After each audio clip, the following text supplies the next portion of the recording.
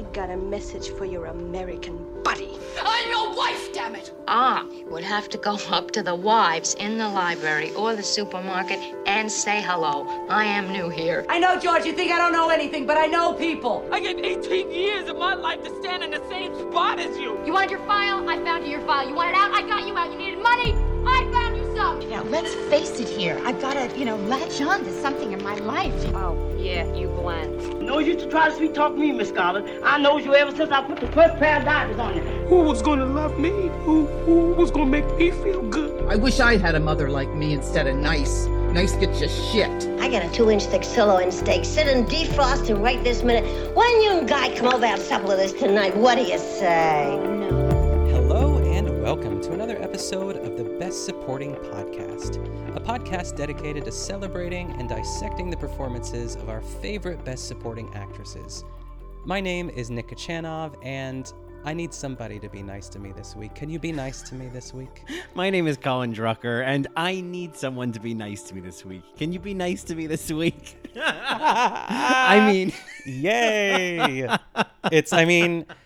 It's a perfect quote. It is. I'm glad you stuck with your guns, yeah, it was like, oh, no, I can't abandon this one at this point in the race, you know?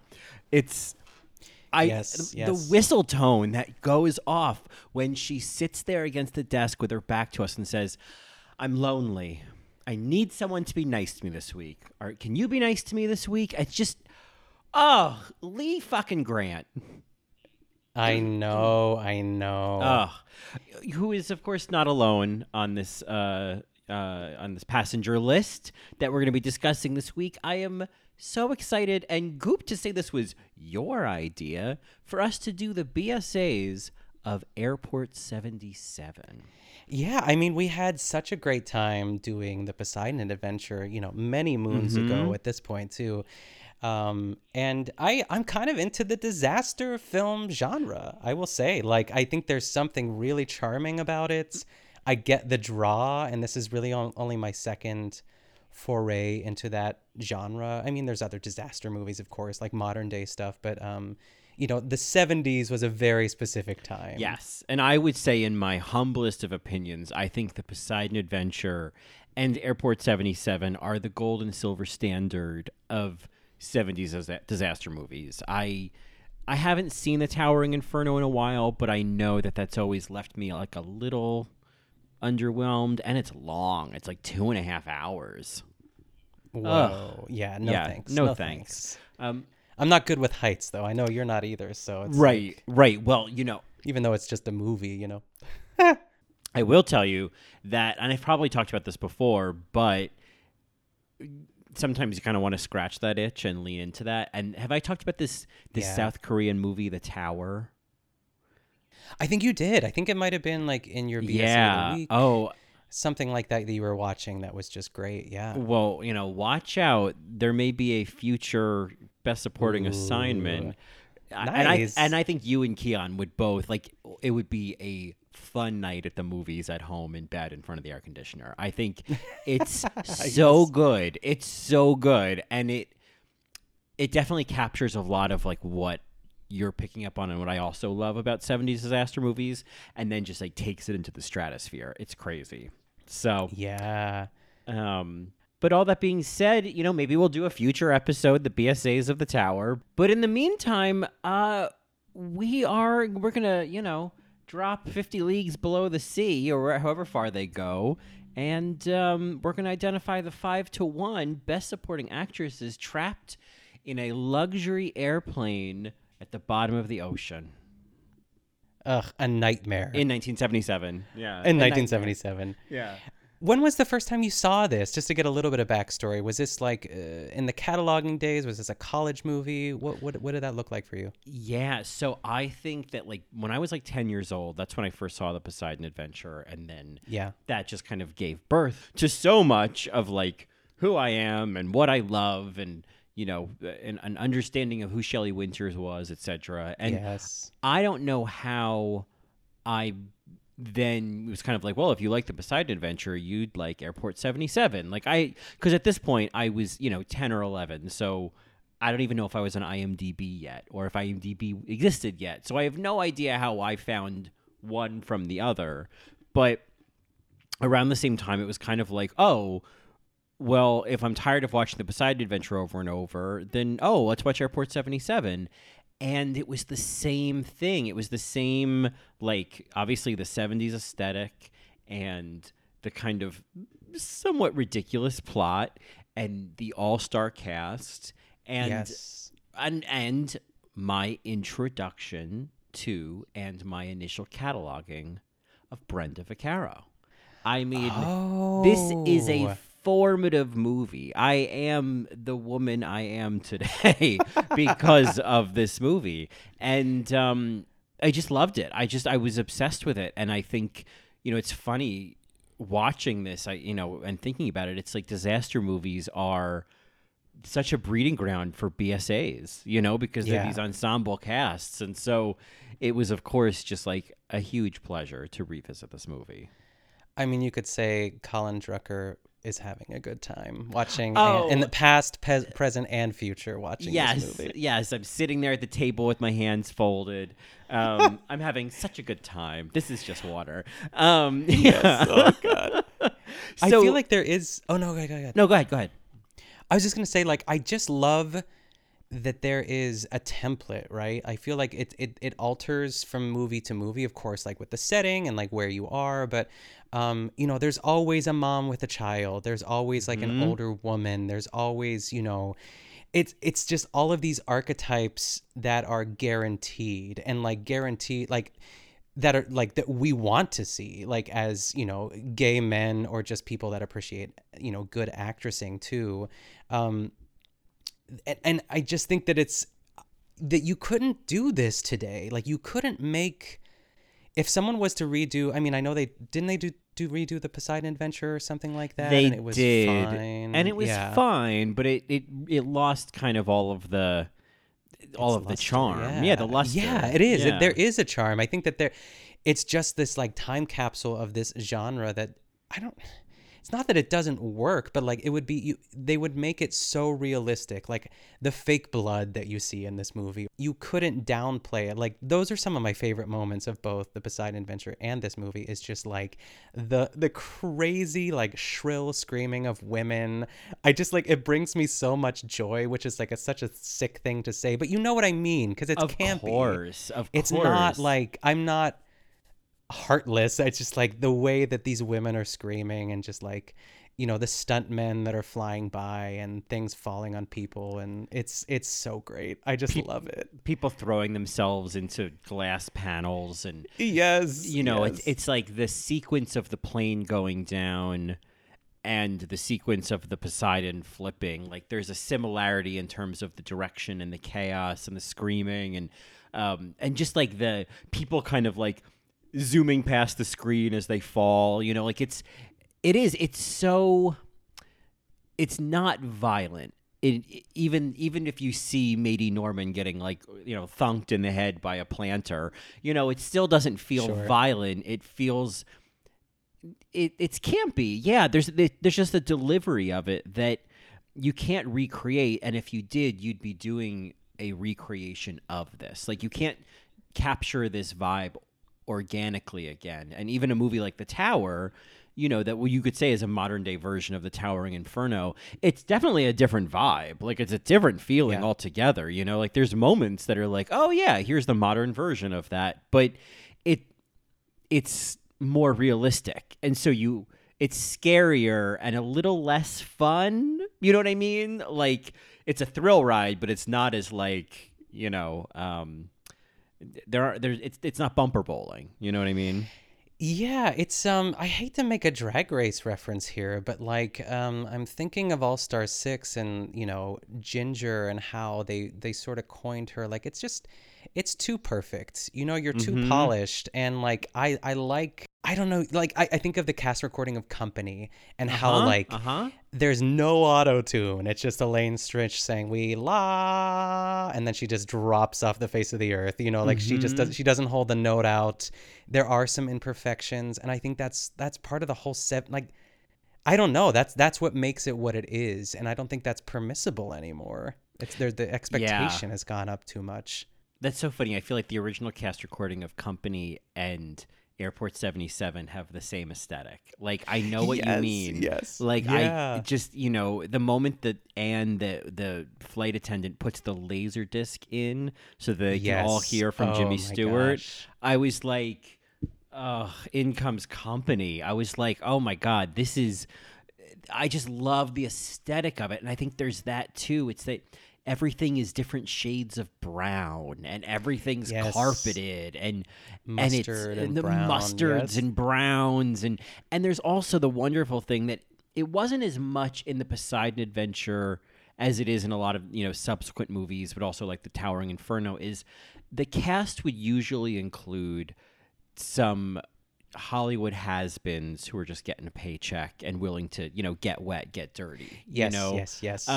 You could say that Shelley Winters was a bit of that in the Poseidon Adventure, but not to the same extent that Olivia de Havilland and Joseph Cotton are in this movie. And it gets worse when you go to like Concord Airport 79. I mean, like, that's kind of what's really fascinating is within this whole aesthetic that we're queening out about is this novelty casting that includes, relatively successful actors like Jack Lemmon and Brenda Vaccaro and, Darren McGavin. But then you get like people who aren't really working that much anymore, like Joseph Cotton and Olivia de Havilland. And then you'll get like people who are mostly on TV and are TV actors. And it's just this, and character actors like Emmett Walsh. Like, it's such a great mix in the cast that there's always someone, even if there's no action going on, there's always someone to look at because everybody's like, it's such specific casting. And I feel like you don't get that kind of novelty today. Yeah. I mean, a different genre altogether, but I think of murder mysteries, like an Agatha Christie thing, or even like Knives Out, like more recently, like not the same genre, but like I like seeing like, or even White Lotus. I know, again, not the right genre, but like, yeah, I just love seeing a whole bunch of people interact with each other in this way. And it is this like lightning in a bottle moment that I just don't know if you can, like, I think of as far as like just like this, like if you record someone throwing a punch in a movie in 1975, we'll say, versus 2021, or someone even like throwing like a plate at someone or a plate against a wall, it's an entirely different sound. Like it's and it's just because things have got better. Right. So it's like, it's not a bad thing. It's just like, it's not the same. So yeah. And so, I mean, and I don't think anyone will ever remake this movie. I think there's probably a lot of, I'm sure there's lots of logical inconsistencies and a lot of, leaps of science, but you kind of throw all that away with these things. It's like, oh, well, whatever. I've signed up to watch a movie about a bunch of people, on an airplane at the bottom of the ocean. I don't really care how they got there. You know what I mean? Like, I just want to be in the situation. I've always felt that way about the Poseidon Adventure. I've never really worried about what could this happen in real life? What would actually happen?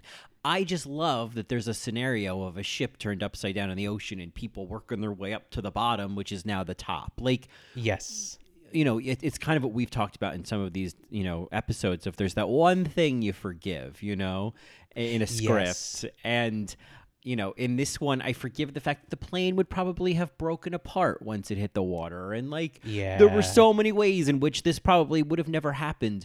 But then we wouldn't get this nightmare scenario of looking out the window and seeing the water rising. And it's just like, and as a kid, I remember just the circuits of my brain just exploding at this concept, and that it was taking place in not a normal airplane, but this a luxury airplane where it's all loungy and there's 2 floors and hallways and indirect lighting and and spiral staircases and just carpet, and that, I think there was that too of like, I just want to explore this airplane, Yeah, you were mentioning like if they'll ever remake it too. And I used to do this when I would record episodes of the No Good Very Bad Gay podcast, like, because I would watch so many old movies. I was like, who would be cast in these, and I'm not even going to go through all the characters, but just I was really interested in just specifically Jack Lemmon at the age that he made this movie. He was 52, and actors that are now 52 in 2021 are actors like Jason Bateman, Paul Rudd, Hugh Jackman, or Will Smith, and it just seems so weird to think about that. And even for Brenda Vaccaro, I actually didn't write down her age when she recorded this, but I feel like she was in her 30s, I would say. She's in her 80s now, so it's probably So people that are around her age, and I didn't write it down, so sorry, but were people who are like Anne Hathaway, Mila Kunis, Emily Blunt, or even Lupita Nyong'o, which is so weird to like imagine it like recast with like, I don't know, like Paul Rudd and Anne Hathaway. You know what I mean? Right, it's just like, right. It's so crazy to think about, just to put it in perspective from like a 2021 lens. I think that's fun to look at that. Oh, I love that. I was thinking if I were to recast this. You know what's funny is I started, and it's maybe because it's just a current thing we've talked about recently, but I was thinking if I had to take the cast of The White Lotus and cast them as Airport 77 characters, who would each person play? Yeah, and I started to go down that path. I don't know why. Yes, it translates. It's very similar in a way. Like, yeah. Like I would probably, you'd have to kind of move things around a little bit, but I think ultimately, like, wouldn't be the same characters, but I would put Connie Britton in the Brenda Vaccaro role. I think that's the most important question. Yes. And I think I would put Jennifer Coolidge in the Olivia de Havilland role. Yes. Oh wait, no, sorry, the Lee Grant role. I take it back. The Lee Grant role. Sorry, yes, Lee yes. Grant Yeah, role. the alcoholic. Yes. Yeah, though then I was like, or do I want to put Molly Shannon in that role and keep, Jennifer Coolidge in the Olivia de Havilland role? Yeah. And like the Jake Lacey would be like the bad guy. That's exactly what I was thinking. That was the first one I thought of. Yes. Yeah, and the wife would be like Lisa. Lisa. Oh my God. And then what's her name? Belinda. I guess she could be. Ooh, she could be Mady. She could be Dorothy. Yeah, I know. Yeah, which I mean, I hate that, but also I know. But we're running out of people. Yeah. I know. Yeah. I loved Mady. Yeah, so, certainly, like, the most esoteric idea of, like, okay, let's take the cast of this 2021 HBO mini-series. I know, people are rolling their eyes, yeah? Yeah, like, there's no cross-section here, but anyway. Well, maybe there is. But in any event, well, we are here recasting. That's not to take away from the original cast. And so we are going to do a classic 5-to-1 of our, BSAs of Airport 77, this original Precious cast, and see where we end up. Yes, let's get into it. I don't know if you have any runners up at all, Colin, before we start. I think I do. And I've seen this movie. I haven't seen it in a while, but when there's a movie you've seen a ton as a kid, when you see it again, you're like, oh, I could sing the song with my eyes closed. Like all of a sudden, all the notes come back. And so there's like little things that stick with me. Like I've always really liked the flight attendant Anne, who puts on the laser disc. Always kind of just liked her, and the black flight attendant as well, who doesn't have a name. Like I've always just love her. Yes, I love her, and yes. I just have always liked them. I've always appreciated them. And then I think my other honorable mention, I think Lisa, played by Pamela Bellwood. There's that one scene that she and Brenda Vaccaro have up in the office where she cries when Eve tells her about her father being sick. Yes. And she does one of those Mariah Carey in Precious tears where she turns away and it rolls down her cheek. And it's like so much more nuanced than she needed to do for Airport 77. And as a kid, I used to always think, I feel like that tear is in her mouth. I feel like I could always taste that tear as a kid. That's the weirdest thing. Yeah. No, I know that feeling, yes. Yeah. I love how Brenda, she comes in, she's like, Lisa, what's wrong? Oh, I know. I love how she says that. It's Eve. good. She's so good. Yes. I need to call them by their character names. That's Eve, okay. Eve. I'm looking at you my can notes always here. call her Brenda Vaccaro in my house. That's fine. Yeah, okay. Yeah. Do you have any great. runners up? My runner-up is I'm gonna give it to Kathleen Quinlan, and this is part of the duo of Julie and Steve, the blind guy, the blind pianist, right? Yes, he is blind. And like that moment that they have, and it's kind of like she's an Oscar nominee, Colin. Kathleen Quinlan, do you know her? She was nominated for Apollo 13. Yeah, she's on my list. Oh, okay. Then maybe I should just, but you put a cork in it. So yes, literally. Yeah. It'll do wonders for your addiction. But no, I am familiar with her. But please go on. Okay. Don't feel stunted. Please go on. No, I feel like she's such like a oh my gosh. I feel like every couple episodes I blank on someone that I just Elizabeth Taylor. Sheesh, I couldn't believe I blanked on that. Yeah. Like Elizabeth Taylor type, especially in Apollo 13. I know she's very young in this movie, but like there's something kind of like weathered and sort of like I feel like she would be great in Who's Afraid of Virginia Woolf. And I don't know how old she is now, but like in that sort of Apollo 13 prime, like she fits that mold perfectly. And I think she's really talented. I rarely see her in stuff, and maybe she has been in stuff, but I'm blanking now, of course. But yeah, I wanted to throw that's my honorable mention. Oh, I love that. Well, she's in her 60s now, and she's been in a ton of stuff. I've always loved Kathleen Quinlan. I think because she kind of looks like my mom. Like her IMDb picture looks exactly like my mother, so it's a little like, whoa, mom. Sure. But I feel like she is just a criminally underappreciated actress, even with that Oscar nomination. She is great in everything I've ever seen her in. One of those people who, if I hear that she's in something, I'm like, oh, Kathleen Quinlan, I love her. Yes. Then I will watch it. So, I'm looking in her IMDb of like where this falls. This was, she was in a bunch of stuff before this. She was in a bunch of TV movies. So this isn't like super early in her career, but she has been working ever since. So I'll give her that. Much like a lot of people in this movie, it's like, you get to see a lot of everybody doing their acting and interacting and whatnot in the first half of the movie. And then once they're in the bottom of the ocean, it is a lot of sitting around crying, hugging each other. And then some people you kind of just don't even see much of. Like once Steve dies, we kind of don't see much of Julie in the rest of the movie. And I'm like, Julie, she's still alive, right? We didn't lose her.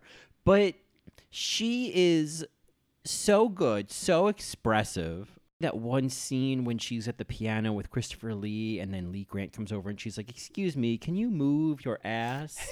And just that like face, like reaction from Julie, I was like, oh, Kathleen. So I put her on the list because she's good in this, but also because Kathleen Quinlan deserves more praise, and I'm happy to give her some airtime on this podcast. Yeah, I was just going to say, even to say her name out loud and just be reminded, I think it's great. And I wanted to say something too. I think the one thing, it's like if I had one gripe, I guess, but like overall, I thoroughly enjoyed this movie. I think that there was something that the Poseidon Adventure had that like there was like, there was this quest. They were able to be moving almost the entire time and they lost people along the way. But with this, like you were saying, like it's just everyone's kind of just stuck where they are. There's not really anywhere to go. Besides, like, Jack Lemmon kind of going outside and everyone just like watching from the window. But all that aside, too, like, it's still great. But a lot of of the action in quotes, as far as just like the actressing happens, before the plane. We get a lot of that set up, I guess.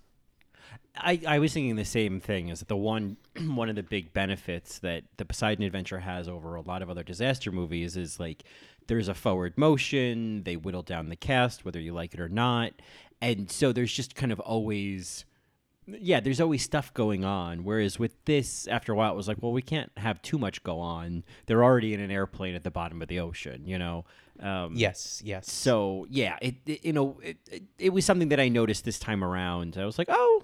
Yeah, I guess this did afford a little less opportunities to do much once the shit hits the fan, but it is what it is. So, Anyway, did you? That was one of your. She was your honorable mention. Did you have any other honorable mentions? I did not. No, I'm ready for the list. All right. Well, I'm gonna last minute. I'm gonna throw because she's not on my list. I'm gonna get Maddie Norman into that honorable mentions list. Oh, please, she's yes, a delight. She is.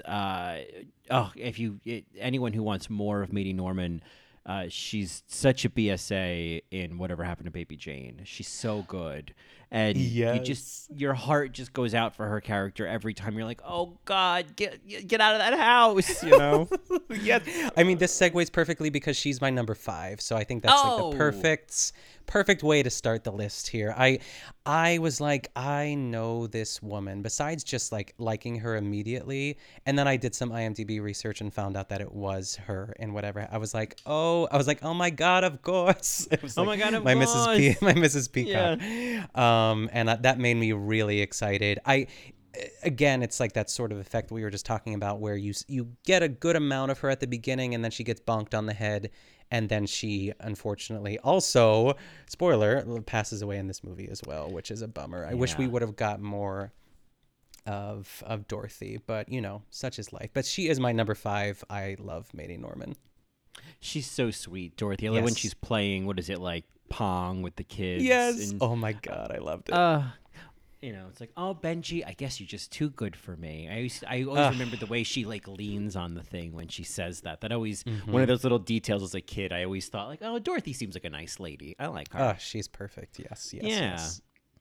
Well, perfect. Well, then I'm gonna shimmy on down to my number 4, and that is none other than the fabulously named Arlene Galanka as Mrs. Stern.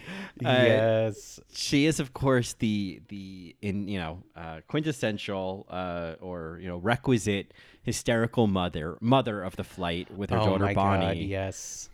I'm telling you, the heavy lifting that Arlene did screaming the name Bonnie brought so much zhuzh to those chaos scenes. Yes. And I thought, when she wakes up again, she's like, Bonnie. Oh. I'm in heaven. And she just is such a little delight. I just loved Arlene Galanka. It's a great name. She did not make my list only because, like, as much as I just said I loved the hysterical woman, I just wanted, like, it made me think of the movie Airplane where they all take turns slapping, because that's exactly who this woman is in the movie Airplane. Yes. And I love that and I acknowledge it and appreciate it, but I was like, someone needs to give her a Xanax and tell her to chill. But I also know and appreciate and respect for all those reasons why you love her at the same time, because I get it. Yeah, she's bonkers, but I just I love it. And, yes. Anyway, so yeah, good old Arlene Galanka. I'm so glad she and Bonnie got out of there at the end and seemed like a potential love connection with that vet, with that doctor. Oh yeah. I was like, who was also in my best friend's wedding. He's like, would only bring heartbreak for me when he's at the dinner table. It's so great. Yeah, Emmett Walsh, he's in everything. He's one of those guys. He's in so many movies. He's probably been in other Best Supporting Actress movies. I mean, I don't even remember. For sure. Well, here's okay. First of all, Bonnie, I'm surprised that she even survived. That's the child, right? That she's screaming. Yes. They were throwing her around like a rag doll, like during some of those scenes. I was cracking up. They're like, get her out of here, get her out. Like the way that things move so fast in these 70s movies. It's just like there's no. I don't know. It's so. Of course, it's a frantic situation, but like they weren't really minding any sort of like injuries that Bonnie possibly could have had. They're just like, just throw her out of here. It's funny. No one seemed to be worried about clonking her head against the door jam. Yes. Yeah. Oh my gosh. Now I'm confused. Did you have did you do your number 5? So my number 5 was Kathleen Quinlan. So yeah. Sorry. Yes. Got so it. we've been flowing into each other. So you're ahead. Okay, so I'm ahead. So it's your number 4 now. Okay, my number 4. I'm pulling up my list. My number 4. I'm gonna give it to Olivia de Havilland. This is. I am ashamed to say this, and maybe you might be able to course correct. So like maybe if there was another movie that we've covered. I don't think I've ever seen a movie with Olivia de Havilland in it. This might be my first. Which is nuts. Do you think that's a fair statement? Have we covered something? that she's well, in? it was the first Olivia de Havilland movie I ever saw, so I think it's totally reasonable. Ooh, I love that. Okay. So it's not a sad place to start. I think I don't believe we have talked about her. If she were to come up in a Best Supporting Actress capacity, I mean, she's been nominated for Leading Actress and won Oscars for Leading Actress. I think she was nominated for Gone with the Wind. Okay. But the movie you, of course, need to see, and, watch out, Best Supporting Assignment, Hacks Protocol. Yes. Is Lady in a Cage. I was just going to help. I'm trapped in a small private elevator. Is that small the private one? elevator? Yes. Oh my God, yes. I mean, a great line. A great line. Bag, really. Yeah. Yes. And absolutely. And a great movie, but she's fabulous in that. And obviously she's, she's been in a bunch of other things, she's earlier in her career, but I think it's fun to kind of tiptoe around late Olivia de Havilland's career because, oh man, she took some paychecks. Yeah, and that kind of adds up as far as like even this movie, the people that, the older actress that used to be in her prime, but, we're still happy to see her. Of course. Of course. Yeah. Yes. Well, originally they wanted Joan Crawford for the role. Yes. And then, then she dropped out and, blah, blah, blah. And what's funny is because Olivia de Havilland replaced her in Hush, Hush, Sweet Charlotte as well. Yeah, I know. And Lady in a Cage. So wow. Olivia's always taken sloppy seconds from Joan and then turning them into cuisine. Yeah, I mean, good for her. I mean, she's got the credits, and unfortunately, Joan passed it up. So her loss is our gain. Olivia de Havilland is a genuinely great actress, and Joan Crawford is a great bad actress. Ooh, I love that. I love that sort of assessment there, and I want to say yes, but I'm looking forward to more Olivia de Havilland movies to sort of, really climb on board with that. But I do believe you. I do believe that's true. Well, you're gonna Olivia de Havilland a great time watching. Ooh, I know there's something in there. Yeah. Yeah. But anyway, I really liked her. I really liked her character. I loved how she played cards with the boys. That's when I really was kind of like, oh, she's cool. I just felt like she was a woman who was sure of herself and wasn't like as, she wasn't the rich, insufferable woman that just was like too good for it all. Like, I feel like she had shades of that, but also she could play cards and knew how to play poker. And she was with Dorothy till the final moments too, which I also loved. So we'll give it to Olivia. Yeah, she's great. I've loved her in this. Well, what's fabulous is she's my number 3. So great. It's great. It's just perfect. And I agree with everything you're saying. I think she is so good in this. I think when that classic moment when she arrives, the name of the game is poker. And then she just and then she lists out the rules and, nothing's wild. Like she just does that whole thing. And it's so good and it's so nuanced. And it's what I love about Olivia de Havilland. And you see this a lot in Lady in a Cage is like, I don't think she's aware of how good she is at tiptoeing the line between like camp and like genuinely good acting. Yeah. She's just so good at it. Whereas again, to compare it to Joan is just like, it's like this infamous episode of The Simpsons where Homer gains all this weight so that he can like work from home, which is obviously ironic, today. But then there's some crisis and, he goes to try to call 911 on the phone and it says, the little voice recording says, "I'm sorry, your fingers are too fat to dial that number." And I feel like that's how I feel about Joan Crawford. It's like, oh, you are too broad to reach these little numbers and nuances that Olivia does. Yeah. So, and she's got a little love affair with Joseph Cotton, who she was in Hush Hush Sweet Charlotte with, and I think other things like way in the past when they were in their prime. There's kind of that appeal of like, oh, Liv and Joe, Yeah, I liked that little, even though it's obviously like pretty short lived. I love the two of them sort of like canoodling on that couch before everything really kind of goes, like just the glances she gives. They're so like nuanced and like knowing and like she's flirtatious and sort of, I don't know, like just full of life for someone who's like quote unquote like an older woman. I really enjoyed it. She was great. Yeah, I'm so glad she didn't die. That would have been such a bummer. Same. I didn't want her to have like a Shelley Winters like sacrifice herself moment. Yeah, exactly. So I think that brings us to your number. My number 3.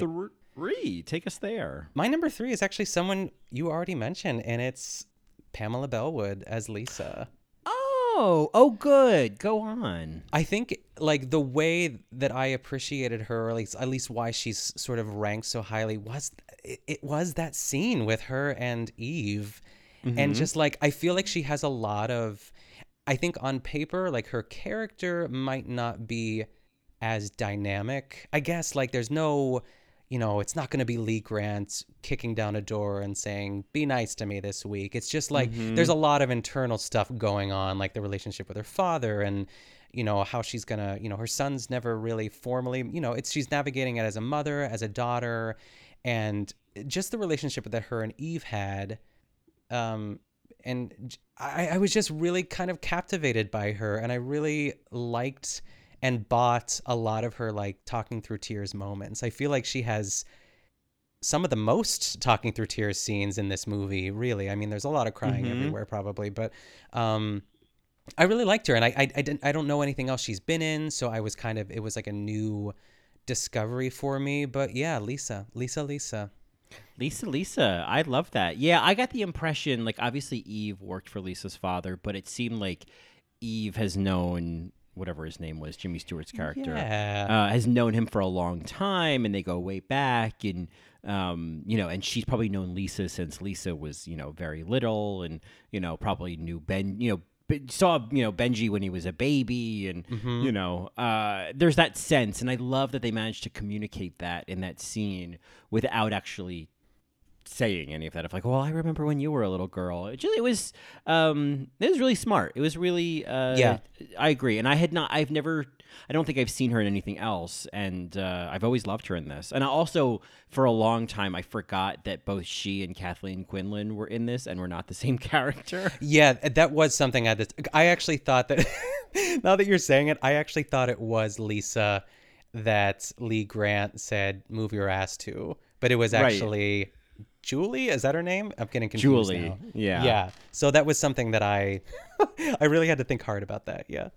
It's possible they could have condensed those two characters, but that's okay. It's all good. Well, I think that brings me then to my number 2. Ooh, I think things are heating up. Things are heating up, and my number 2 is none other than the aforementioned Lee Grant. As Karen. She and Christopher Lee are doing Who's Afraid of Virginia Woolf in the air. She is doing such Martha. Like, it is so good. She is chewing the scenery the most, but doing it so well. Like, it's never over the top. It's not Arlene Galanka. Arlene Galanka, who just died in May, by the way. Oh. So pour one out Rest for in Arlene. peace. Yeah. But Lee Grant, I thought it was such a fascinating character, and she just, I love it. There's that one moment when it's such a micro moment, but it's like, I think the plane is starting to go down, and like Jack Lemmon's running past. He's like, everybody get to the back of the plane, and she's like trying to grab him and get his attention. And there's just this like shot of her. They show it in the trailer too, but it's just this great like panicked Lee Grant moment, and she's so good at everything. And I really, and I think from like a, gay lens diva point of view, like it's such the like, she's such the gay man on the plane. She's such the drag queen on the plane, Yes. Like you said, the Martha and the, like just kind of ordering all the men around and not censoring herself at all. So yeah, I didn't mean to cut you off. Do you have anything else to say about, Miss Grant before I tell you my number 2? No, just that, again, this was kind of like early cataloging. It was like I knew who Lee Grant was because I knew her from this movie. And like it just, that she was always an imprint. Like, oh, Lee Grant. Oh, I know Lee Grant. I love Lee Grant. Yes. So I'm going to jump in here and I'm going to say I'm going to rock your world, Colin, and I hope you forgive me. But my number 2 by an Ice Cube, really, and Lee Grant's drink, is actually Brenda Vaccaro. I'm going to give her the number 2 slot. And I know. But I think like it's because I think, you know, obviously that's probably your number 1. And I don't know how to like, let's talk. I'm going to talk about Lee Grant, even though she is my number 1. Does that make sense? Like, should I do it now? Should I wait? Because we're flipped. How did we do it before when we disagreed about White Lotus? I think we kind of did the same thing. So, okay, so there's no surprises here. Of course, I put Brenda as my number 1. Yes. And I think it's fair to kind of like, you know, pull back the curtain for a second and say, is Lee Grant technically the BSA of this movie? Yes. Sure. Yes. Yes. It is such a phenomenal performance, and she gets to do so much that is just quintessential BSA. And Brenda has less peaks. She's has more of a raspy charm throughout, and of course I love her. So I am very subjective in putting Brenda at number 1. It's definitely because of like a personal significance. So I think let's talk about Brenda now, and then we can finish up on Lee. Let's talk about Brenda now. Yeah, I think for everything that you just said was what I was going to say too. It's like a lot of it was just driven logistically by, you know, maximizing your potential within a specific amount of time. I know I'm boogering up that phrase, but I think the impact of Lee Grant from the moment she walks into that room and starts talking to those boys, those gentlemen, and like the balls that she had that just talked to them that way, and not really knowing at first that one of them was her husband, or at least like I didn't put it together at that point, and then she's having an affair with the other guy, right? Is that what's going on? Yes, exactly. Yeah, with the business partner, it's been just sleeping so with him. Juicy, yeah, and like her, and of course the line of like, "Will you be nice to me this week?" There's just so much going. Like I could watch that scene over and over and over again, and even just, I mean, eventually she gets punched in the face, but I just like love that she got punched in the face. I love Brenda Vaccaro even more. But we're still talking about Brenda first. Sorry, I'm talking about Lee Grant. Sorry, you said what we were talking about, and I just went in a different direction. Honestly, I could talk about Lee Grant. I could talk about Brenda Vaccaro. I'm either way. You know, this is chocolate and peanut butter. You know, together yes. They're better, but alone they're great. Yeah. So let me steer land the plane. I was gonna say steer the ship here with Brenda. I for all the I am so thrilled. Like even just with, you know, Brenda Vaccaro is having a good time and going to this. I'm ready and willing with open arms to see even more Brenda Vaccaro. Like I would love to do Midnight Cowboy. Like I've not seen it yet, and just other stuff like that too. And I remember, but in this movie specifically, yes, like you said, it's like the peaks and valleys of Eve are not as, you know, dynamic, I guess. You know, it's like where I'm automatically going to be drawn to Lee Grant's character no matter what. But I know and I see Brenda Vaccaro and what she's doing, and just like that 70s hair and like that scene with Lisa, like I just think I'm trying to think of another, like even with Jack Lemmon too, like I feel like there's really great chemistry between them two, and like without really spelling it out, like just the two of them together and what has happened before we meet them, you know what I mean? Like how she's just so kind of at ease with the relationship, but obviously wants more, and just is also kind of accepting it. And I really, really loved her in this. I want like, you know, drunk Brenda Vaccaro, of course, you know, but that was Lee Grant in this movie, and unfortunately it's not the card she was dealt, but I still really loved her a lot. I love the punch. Oh, the punch is apparently, I don't know where I read this, but apparently, you know, when that would happen in theaters, people would like stand up and applaud. So, you know, I appreciate the applause for Brenda. I also have always loved how the climax of the movie is Brenda and Jack, you know, getting out of the sinking plane together. Like they're the last two in the plane. That always just like gooped me of like, oh my God, they're stuck in the plane. And like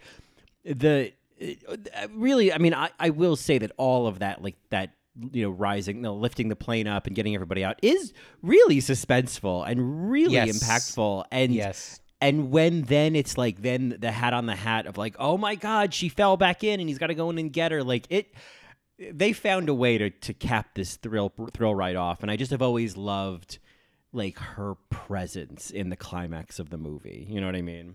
Yeah, exactly. I remember I screamed at I watched it on my computer, but when they went back in, I was like, why are they going to the cockpit? They're going like, cause I just couldn't figure out where they were. Yeah. Like to get my bearings, but it makes sense. Like the bottom's dropping. So it makes sense, Titanic style to go to the front of the plane and jump out. I love that one shot when he's trying to get the door open and she looks back and sees the water coming up the stairs. And there's just this like, It's such a great like face of like, oh God, we got to get out of here. Oh, and I always loved that as a kid too, that face. That face. And I think it was just like Brenda in that moment. I just feel like there was just the imprinting of like, ugh, this matters to me. I want there to always be someone like her in the movie at the end, like it can't just be the Jack Lemmon character. It has to also be the Brenda Vaccaro character, Yeah, it does. It does matter. I loved her a lot. And for all the same reasons too, like Lee Grant, it's, I just love that one scene where she was talking to her husband and she said like, what did she say? She's like, who's going to take care of me? Do you remember that scene? Yeah, there's a whole thing of like, we're us, that's your problem. You think everybody is us, can't you forget about the other people for once and think about yourself? And I can hear that like sort of fake accent that, however, I don't know where Lee Grant picked up that accent, but don't put it down. Yes. But yeah, there is also that and it's interesting. I feel like that sense of all of a sudden she's like, I just, hold me, just be there for me. Like she just, once things go to shit, she just, it's not that she turns on the charm with him, is we just kind of suddenly see like, oh, below all of this brazenness and drunkenness is this very, as she tells us, very lonely woman. Yeah. I just love that, like, it was so ridiculous and wonderful when, Steve is her husband, right? I don't know why I'm getting the name. No, Martin is her husband. Steve's the blind guy. Martin, sorry. Yeah. Oh, yeah, Steve. So when Martin unfortunately passes away and she sees his like body float up by the plane, it's so sad. But like, like she's having a moment, obviously, and people are just like stuffing like little bottles of alcohol down her throat because they know that's the only way to sort of pacify her. I guess it was so campy and crazy. If someone did that to me, I would like slap them after my husband died. Yeah, but it was quick, get her drunk. Yeah. Yes, I love that too. So Lee Grant, fair enough, is your I can agree with that quietly. Like, yeah, Lee Grant is the BSA of this movie. Is who should be up for consideration, but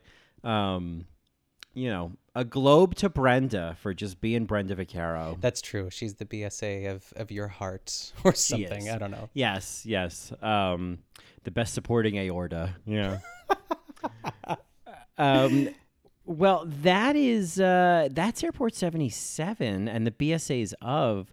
Did you have any other thoughts before we disembark and dash to baggage claim?